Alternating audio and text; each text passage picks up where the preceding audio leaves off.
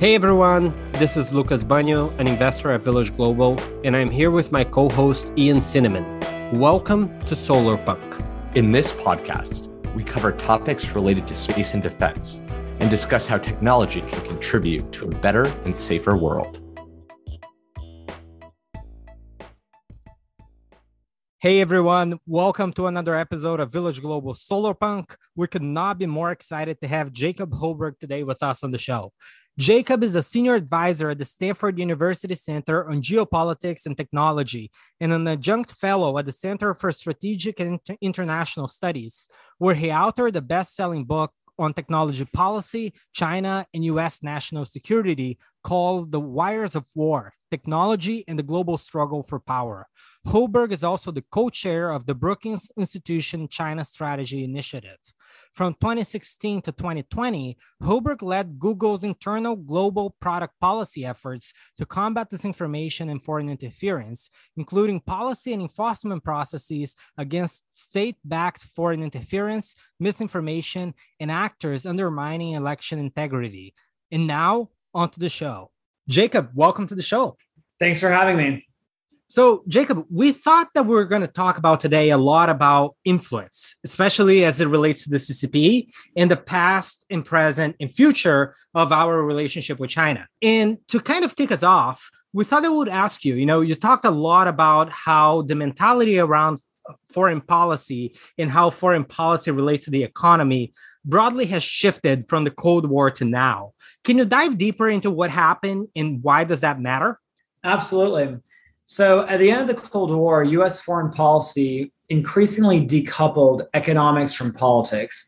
There was this peace through trade theory, championed in part by people like Tom Friedman, that world peace would be achieved through world trade, and that trade would ultimately liberalize and democratize countries like China. There was a heated debate about this in 2000 when the U.S. granted China most favored nation status under U.S. law and brought China into the WTO. And in the early 2010s, we had a very similar idea about the internet. We thought that the internet was also a force for liberalization. Both of these theories came crashing down starting in the latter half of the 2010s, particularly 2016 onwards, when it became abundantly clear that the country had undergone an unprecedented deindustrialization, that China was only growing more authoritarian, and that the internet could also be used as a force of political control. So peace through trade, in my view, will go down in history as the greatest single foreign policy miscalculation in American history. It fueled the rise of an adversary, the likes of which our country has never faced. And can you dive deeper into, how big the threat is that we're facing today? Why is the CCP the perhaps the biggest threat that America has ever faced?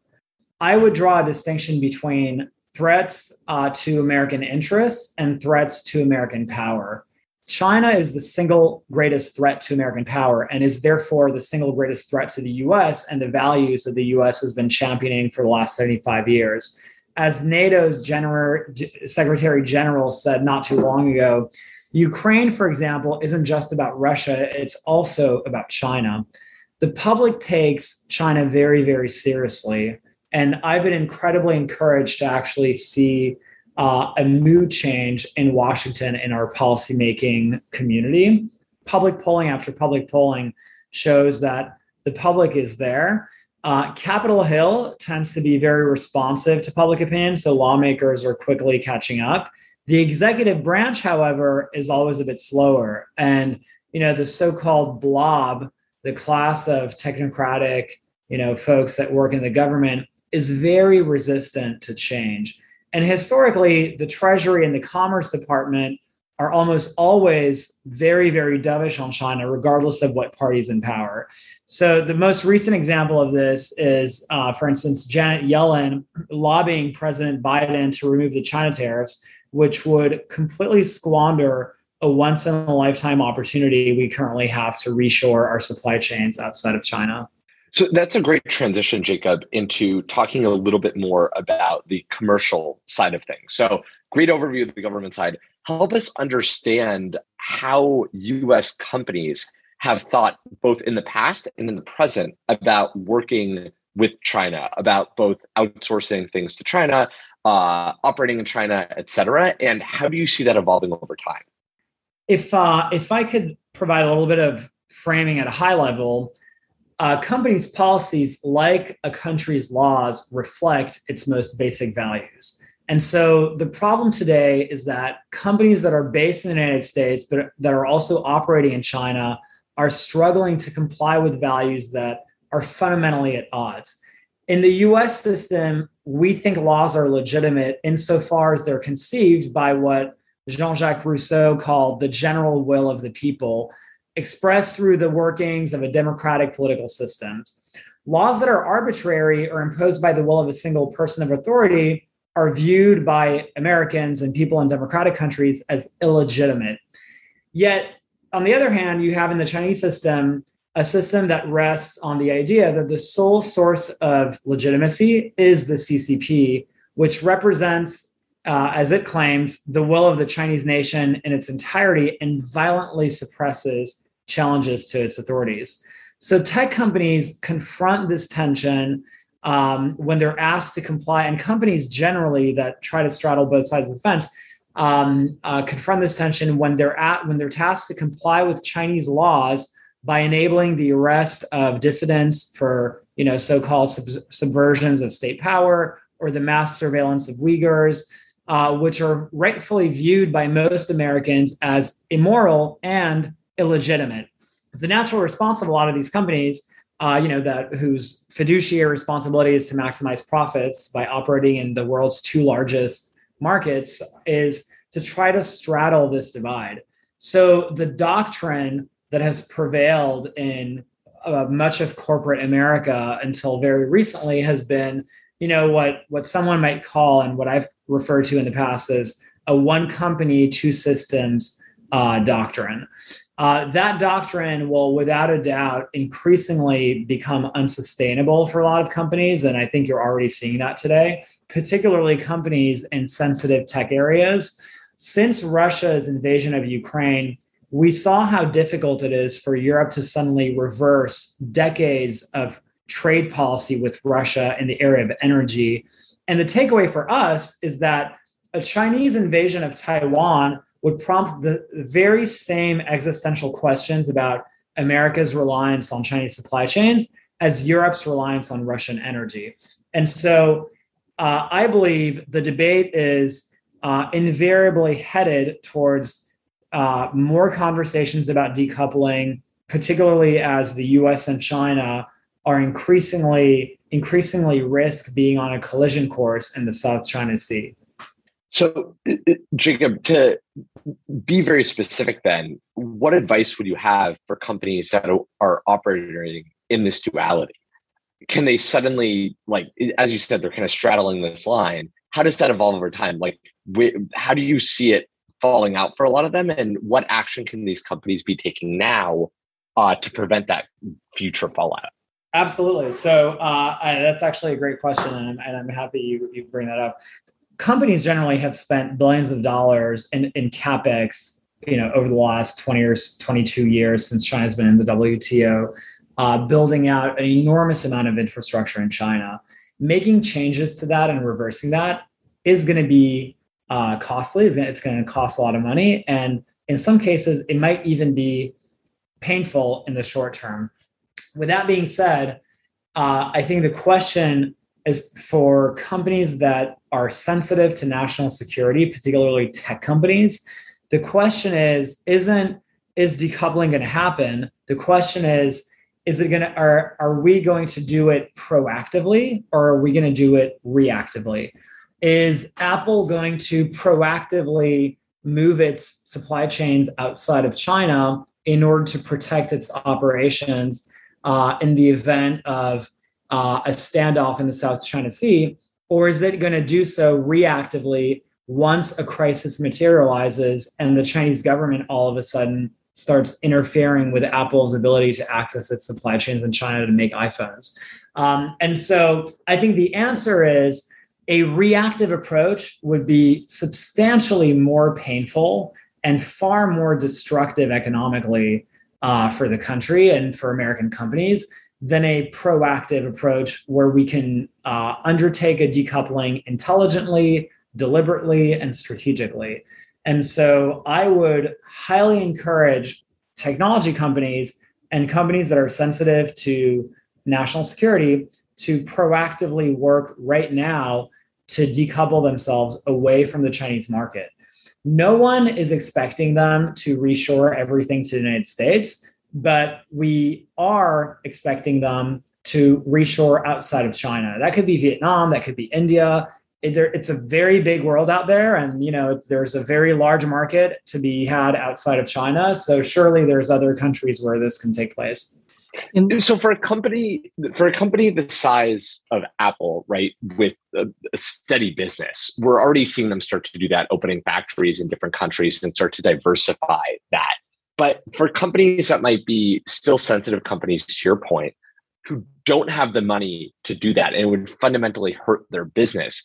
Or, for example, public companies where, in today's markets, if you say, hey, unfortunately, we're going to have lower income this quarter because we're spending that money to open a factory here, do something there, they take a big nosedive.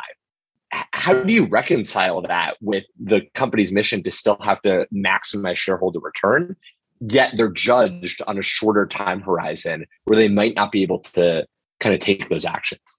Well, let's remember that in SEC filings, companies are also required to disclose substantial risks to their operations. And I would argue that having operations in the countries, in America's foremost geopolitical adversary that, we could potentially find ourselves embroiled in, a military standoff with, does amount to a substantial risk to their operations. So, I think that there is a lot of easy things that the US government could do to help create market incentives for the private sector to move this along faster. Tweaking SEC rules to require companies to be more transparent about their operations, about the scope and breadth and depth of their operations in China, and the way that poses a risk to their operations, I think is one. The second, quite frankly, I think the private sector can actually be very smart about how to make decisions that make sense for their company. I think the government can play a constructive role in shaping the macro environment. And so to do that, I think actually having a very simple levying very high tariffs on China, while at the same time lowering trade barriers with other friendly countries, is a very simple rule and a very easy way to create a market environment that makes it far more expensive to do business with China and less expensive to do business with everyone else. And so if the government takes a few simple steps, like the ones I just mentioned, I think it could actually help go a long way to incentivize that reshaping of American trade. And Jacob, so we're talking a lot about companies as it relates to China. To dive deeper on financial influence as it relates to the CCP, I know you've been very involved on efforts related to CFIUS. Can you define what CFIUS is and what are the changes that are happening there? Sure. So CFIUS is the Committee on Foreign Investments in the United States. It is a framework that we have in the United States that provides the U.S. government with the authority to review and restrict foreign investments in the U.S. on grounds of national security. In the 2000s, some might remember that CFIUS stepped in to prevent foreign buyers from the Persian Gulf to purchase American ports out of concerns that might create risks for potential non-state actors to be able to access those ports more easily. And so other examples in the tech industry include CFIUS stepping in to force the divestment of Grindr after Grindr was acquired by Chinese buyers. For those that aren't familiar, Grindr is basically a gay hookup app that a lot of users around the world actually engage with, and it used to engage with in a lot of sensitive, intimate interactions that include a lot of just like other dating apps, a lot of intimate information that could potentially be compromising for someone that has security clearances and the like. We don't currently have a framework for American investments outbound into China. So there are some holes that we have in the current architecture of CFIUS. The first is that it's mostly voluntary. So if a company is considering taking money from Chinese buyers, from Chinese investors, they're reporting that of that transaction to CFIUS happens on an entirely voluntary basis. So CFIUS remains very reactive and only sees a very small fraction of these transactions that take place in the US. And the second is that we have no framework to restrict American investments into China. We have a separation in our country between our private and public sector. China doesn't have that. So when our companies invest in China, or when China invests in our tech companies, it almost always benefits the CCP and disadvantages the US government. So my view is simple. The United States should not be funding both sides of the tech race with China. The way to stop that is by restricting US investments in China as well as Chinese investments in the US. We can't and shouldn't fuse our private companies with the US government, but we can and should prevent our private companies from fusing with the Chinese government. The reason everyday people should care about outbound American investments in China is that it poses, I believe, a systemic risk to our economy. Think of what the impact might be if just one company, say Apple, unexpectedly lost access to its iPhone production lines in China. Apple's valued between $2 and $3 trillion. The top 4 US mutual funds have well over $100 billion invested in that company. Apple also employs directly and indirectly more than 2 million Americans spread out across every state in this country. Now imagine that effect spread out across multiple large companies. Bear Stearns would be like small potatoes compared to the fallout of what would ensue if China were to cut off our access to our supply chains there. Correct me if I'm wrong, but as it sits today, CFIUS reports to the Treasury Department, right? And do you think that we're able to make the changes required to do everything that you said as it is today, or do we need other changes to CFIUS and congressional changes as well? There are changes that can be made without changing laws, and then changes that will have to come about with legislative changes by Congress. With respect to the former, changes that can be made without changing laws, leadership starts at the very top. And so the Secretary of the Treasury is appointed by the president. If we have a president who makes this his or her number one priority, or one of his or her top priorities, to have a Treasury Secretary that will actually be a champion at Treasury for having a bold, aggressive CFIUS, that will actually already go a very, very long way into giving CFIUS a lot more teeth in our current investment climate.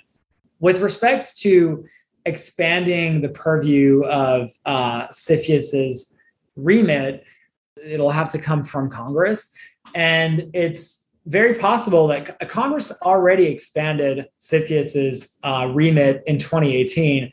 I think it could potentially happen again in the next Congress.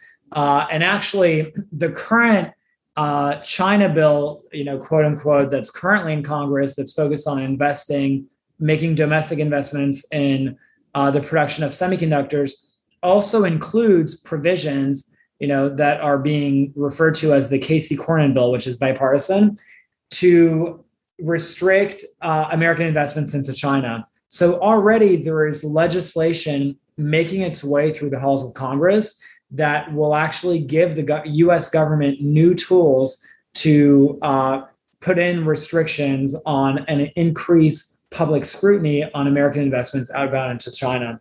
So to answer your first question, I think the U.S. the president and the Secretary of Treasury have a lot of tools to work with already. but ultimately Congress should, and I think, is in the process, has the appetite to also do a lot of work on the legislative front to make structural changes. And how do you think about making changes to potentially restrict Chinese investments into U.S. companies, or what do you think we should be doing to better handle that situation? Well, I think restricting Chinese investments in U.S. companies is exactly what would be the result of expanding CFIUS. If the problem right now, as I mentioned earlier, is CFIUS is voluntary. So one tweak, for example, is if you could put in a notification requirement where if every investment from China into the US has to be flagged to the Department of the Treasury, even if it doesn't necessarily have to undergo, approval, but if it just has to be flagged, that at least gives the US government the opportunity to review it and step in to potentially stop that transaction from taking place if it's sensitive to national security.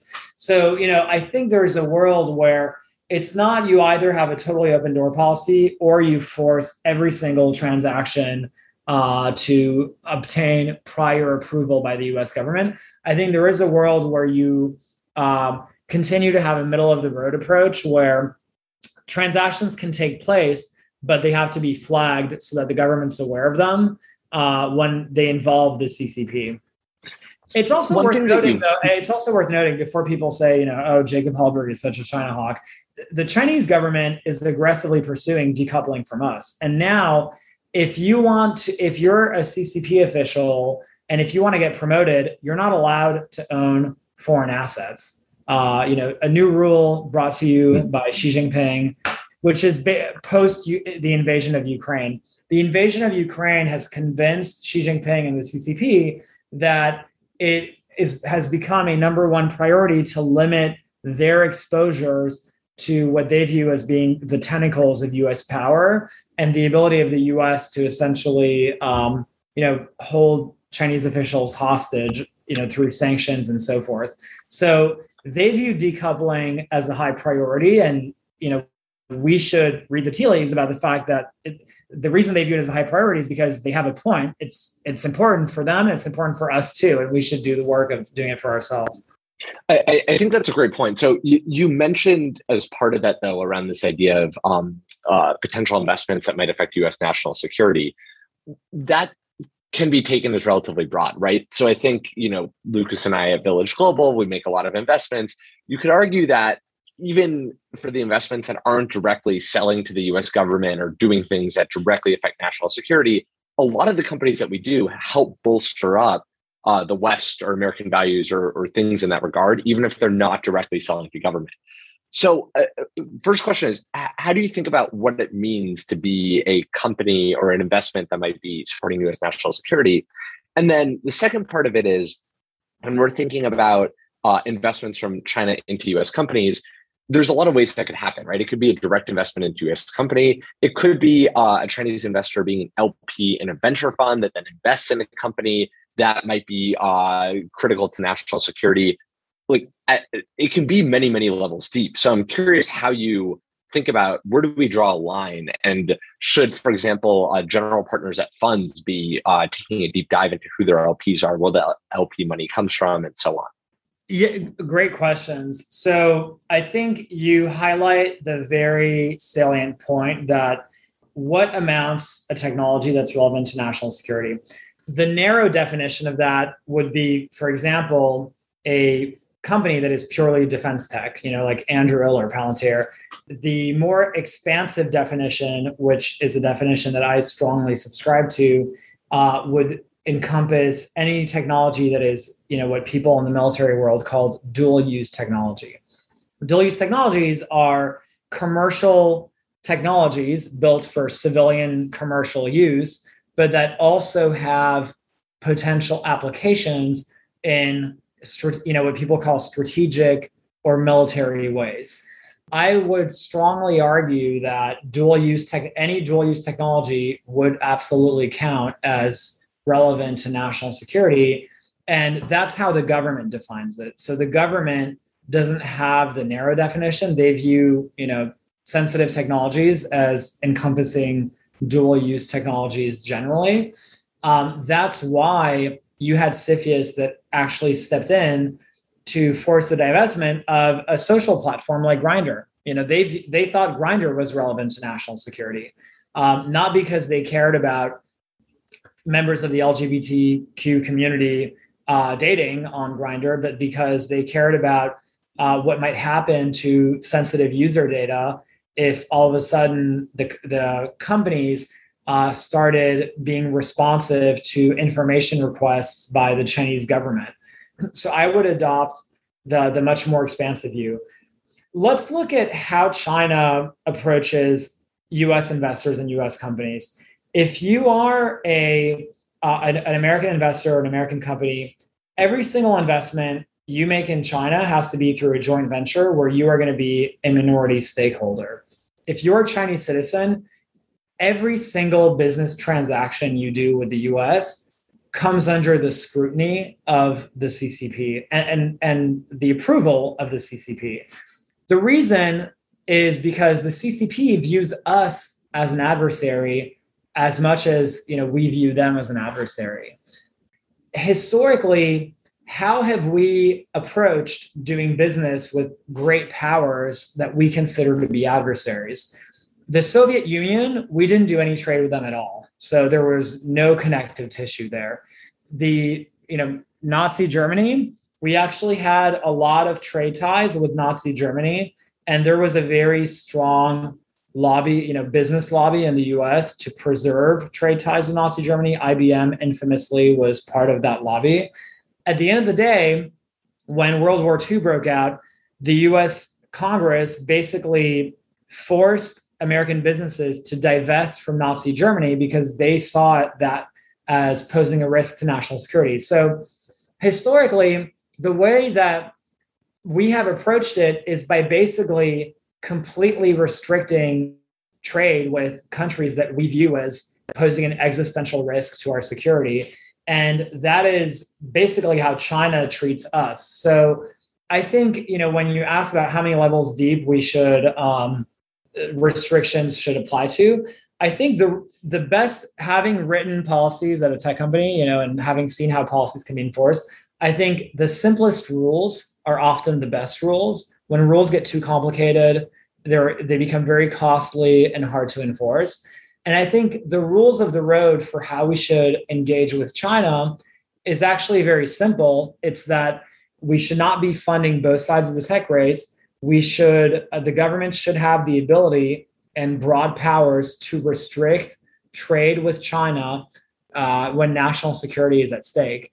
And so I think the onus is on the business community to do proper due diligence and not take money from Chinese LPs. And Jacob, I just want to highlight the point that you just made, which is, a lot of times people are like, oh my God, you want to ban TikTok, or, you want to impose all of these restrictions on Chinese investors. You're such a China hawk. But a lot of what we're saying here is, hey, let's just simply impose a lot of the restrictions that we as the US have already had to deal with as regards to China for the last 20 years. Right, exactly. And by the way, the reason we find ourselves in this situation today is because we agreed to 22 years ago, when China was admitted into the WTO, to a very, very one-sided deal. They can review and restrict everything that we export to them, and they can export basically anything that they want to us. And that was kind of the deal. And revisiting that is obviously very, very hard under the auspices of the WTO. But nevertheless, countries are sovereign, and the WTO is a voluntary organization. And so I think it's very healthy that you're seeing American policymakers basically taking the initiative to revisit a lot of the terms of trade that we have with China. Right.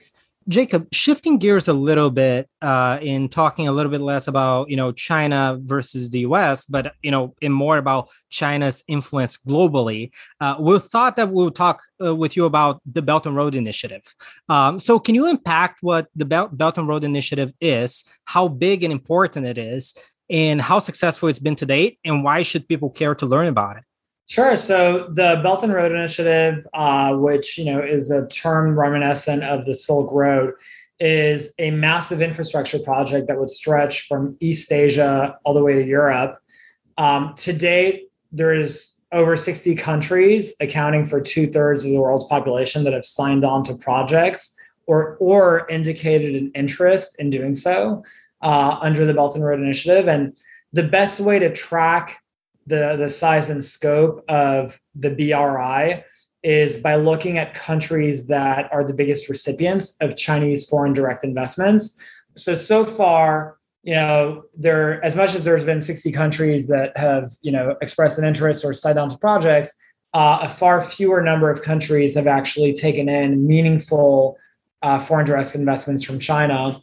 The biggest recipients so far have been Myanmar, the Central Asian STAN countries, Kyrgyzstan, Kazakhstan, Tajikistan, Bangladesh, Sri Lanka, Nepal, and South Africa. With that being said, the Belt and Road Initiative has rightfully earned a reputation for being a debt trap.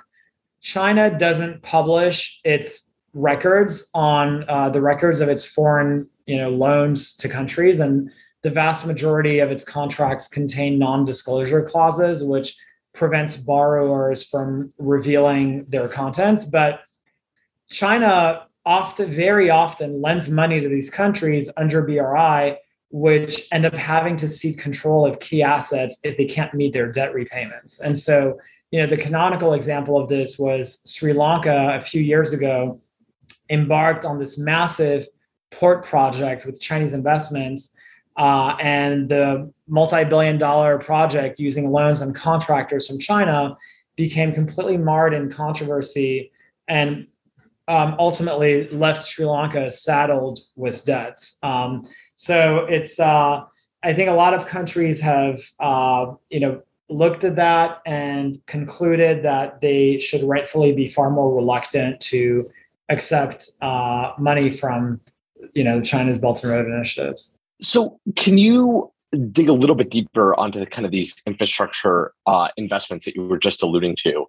And what do you think the long-term game is there for China, or for the CCP? How are they thinking about this if you fast forward 10, 15 years? China has positioned itself to date as the world's factory floor, which has been an incredibly beneficial position for themselves in the world economy. They, see a number of different dynamics at work for them domestically. The cost of production in China is rising. The Belt and Road Initiative is basically about regional economic integration, to create a world trading system with China at the very center. And it's also about creating this vast transportation and communication network that will ultimately be the backbone for potential Chinese strategic assets around the world. Potentially military bases, potentially new alliances or partners. Ultimately, what China, we saw that with China opening a military base in Djibouti. We know that China has its sights set on Tanzania, Cambodia, and the UAE are all on China's wish list. And we saw that, China is trying to basically leverage that strategy in the Pacific by trying to get 10 out of the 14 island nations in the Pacific to sign on to this, economic and security pact with China, which thankfully has not worked so far. So, this is really about economic integration, but ultimately the long-term game here is about political integration with China. The more economically integrated these countries are with China, the harder it will be for these countries to resist China politically. Right. And Jacob, can you dig deeper into what's the current state of influence that the CCP has over, Africa and Asia, but also countries like Hungary and Greece in Europe, and how concerned should we be about those? So on the economic front, I mean, I would draw a distinction between economic influence and political influence. On the economic front, China is extremely influential because it's the world's factory floor. And so therefore, the result is that the vast majority of countries in Eurasia and certainly in Asia and sub-Saharan Africa trade more with China than they do with the US today because China makes everything for the rest of the world. On the political front, China's influence in Africa especially sub-Saharan Africa, is substantial, but it's actually more limited in its immediate neighborhood in East Asia, where a lot of China's neighbors are actually very concerned about China's intentions and China's recent behavior. So the more aggressive Xi Jinping becomes, and the more Xi Jinping embraces warrior wolf diplomacy, the more he's actually creating an incentive for countries to start being concerned with their own economic reliance on China. And you kind of see that with, for example, Japan is, since the start of the pandemic, has started paying its companies to reshore outside of China because they understand that you can't divorce economics from politics. You can't, have China as your number one trade partner and then not be concerned at all of what might happen if China is a political adversary. And so ultimately, China's behavior in the political sphere, I think, is in the process of potentially jeopardizing the central position it currently holds in the economic sphere. So given all of this, do you think the US should be doing something similar to what you just stated Japan is doing? Like, what should our reaction to the Belt and Road Initiative be here? And like, how do we essentially compete, for lack of a better word? I think the most important thing that the US can do to undercut the Belt and Road Initiative is to force our own companies to reshore outside of China. With China, all roads lead back to manufacturing. The entire BRI initiative is predicated on the assumption of China being, the central manufacturing hub for the globe. And so if China no longer holds that position, it eliminates the utility for massive railways to and from China's factories, as well as China's chokehold over natural resources.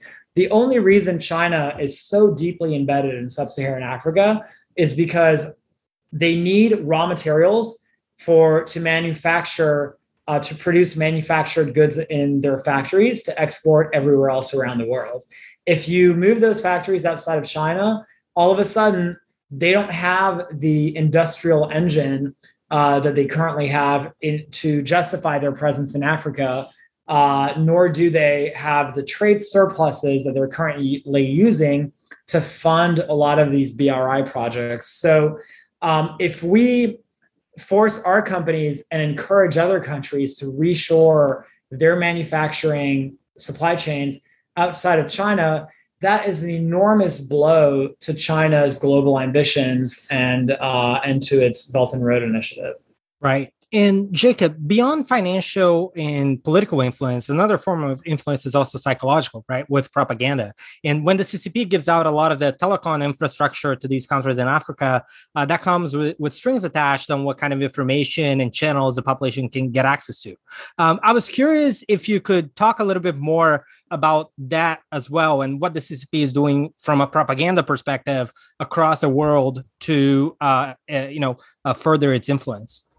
Sure. So the prime example of this is of course, Huawei.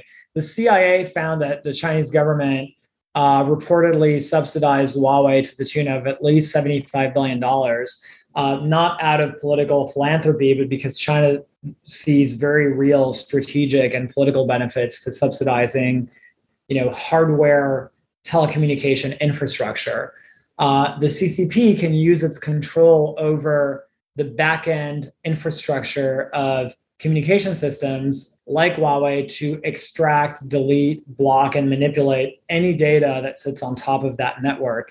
This was actually corroborated by a study by a Dutch telecommunications company called KPN that basically found that Huawei had access to the content of every single piece of information that flowed through the Huawei network, including text messages by members of the Dutch parliament, you name it. So ultimately, this really raises the question of, if you're a country that is thinking about taking in Chinese telecommunications infrastructure, you should ask yourself, what will happen if a government official in Beijing knows the entire medical and personal history of every politician, every judge, and every journalist in your country, including all their sexual escapades, all their mental weaknesses, and all their corrupt dealings? Will your country be a sovereign country, or will it be a satellite state controlled by China? And I would argue that fundamentally what China's doing with Huawei and telecom infrastructure is that they're using 21st century tools to recreate 20th century style spheres of influence. And to double click on something that you said a couple minutes ago, that's very timely right now, China's interest in the Pacific Islands. What is happening there? Why should people care? What's the current state of it? And what should the U.S. response be? So what's happening is basically China is trying to get 10 out of, there are 14 island nations in the Pacific. 10 of them have been in discussions with the Chinese government over a security agreement that includes telecom infrastructure as well as police forces, where China would send Chinese police forces to these islands. When it comes down to it, it really boils down to China trying to use the security agreement to essentially basically completely envelop these countries under its influence, but a level of influence that is so tightly controlled that I would argue is actually akin to the Soviet Union's Warsaw Pact, back in the mid 20th century.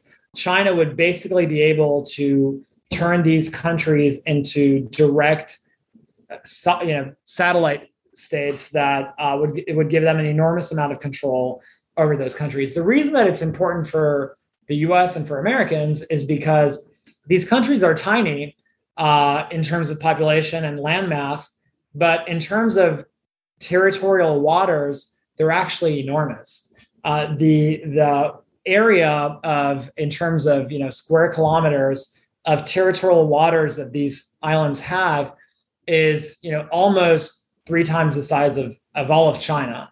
So it's an enormous amount. It's a huge swath of the Pacific, and it basically it stretches China's influence very close to Hawaii and Guam and parts of the Pacific where we close to our shores, and it would certainly be extremely detrimental to not only American influence in the Pacific, but also to freedom of navigation, to collective security in the Pacific. And so I was very, very pleased to see that that ultimately the agreement failed and was not ratified by these countries for now. And the U.S. government should absolutely be working with those countries very closely to prevent these countries from signing on to this agreement.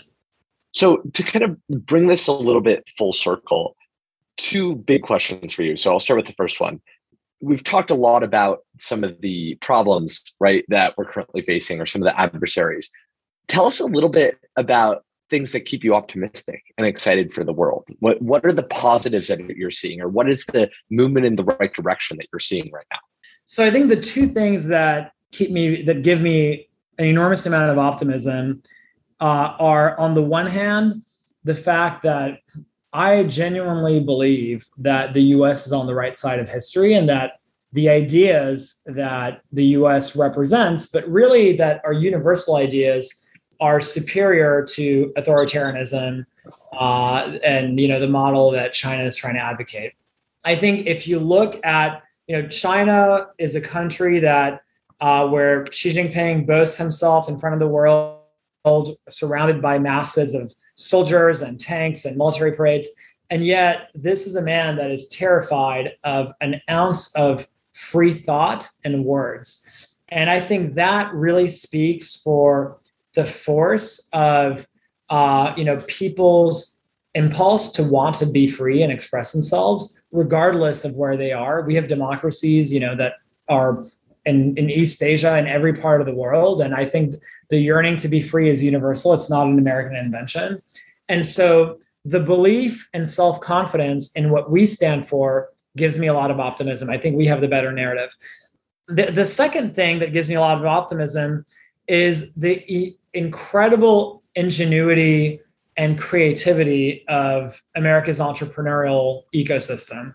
I'm always blown away by how resourceful and creative and tenacious American entrepreneurs are. And when I say American, I mean, Americans that include, America is an idea as much as it's a country. And therefore, the byproduct of that is another thing that I find inspiring is the fact that you have entrepreneurs that come from everywhere in the world that come to the US and, build their dreams. And obviously, the most iconic entrepreneur right now, Elon Musk, is someone that came here from South Africa. And I think that's one of the things that's truly beautiful about this country is it's a country where, if you have big ideas and big dreams and, if you're slightly insane, you can actually reach incredible heights. And, this is a country that has an appetite for difference and weirdness. And if people will be willing to, fund you and go on incredible journeys with you. And I find that to be a very unique, beautiful thing. The second question I had, and I think it'll be a great note to end on, for all of our listeners who have been captivated by this and say, I want to do something to help, I want to do something to push the ball forward, what advice would you give them? How can people get involved here?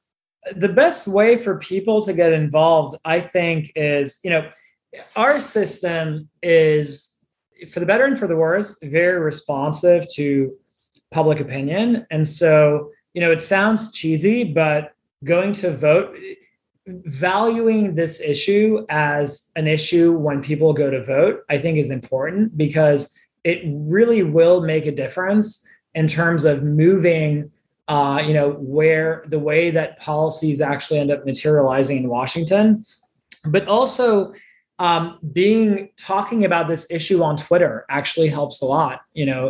Being vocal about this issue, our foreign policy elites pay very close attention to Twitter. Twitter, is kind of where a lot of these debates happen.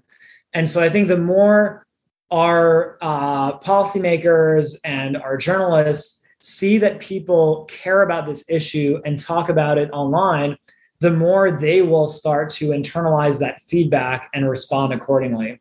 And obviously, the last piece of advice I would give is if you're thinking about starting a company, I would encourage anyone to try or, go work for a tech company because the tech industry is a pretty incredible space to work in. So I'm a big believer in the idea that, people should take a leap and take their chance.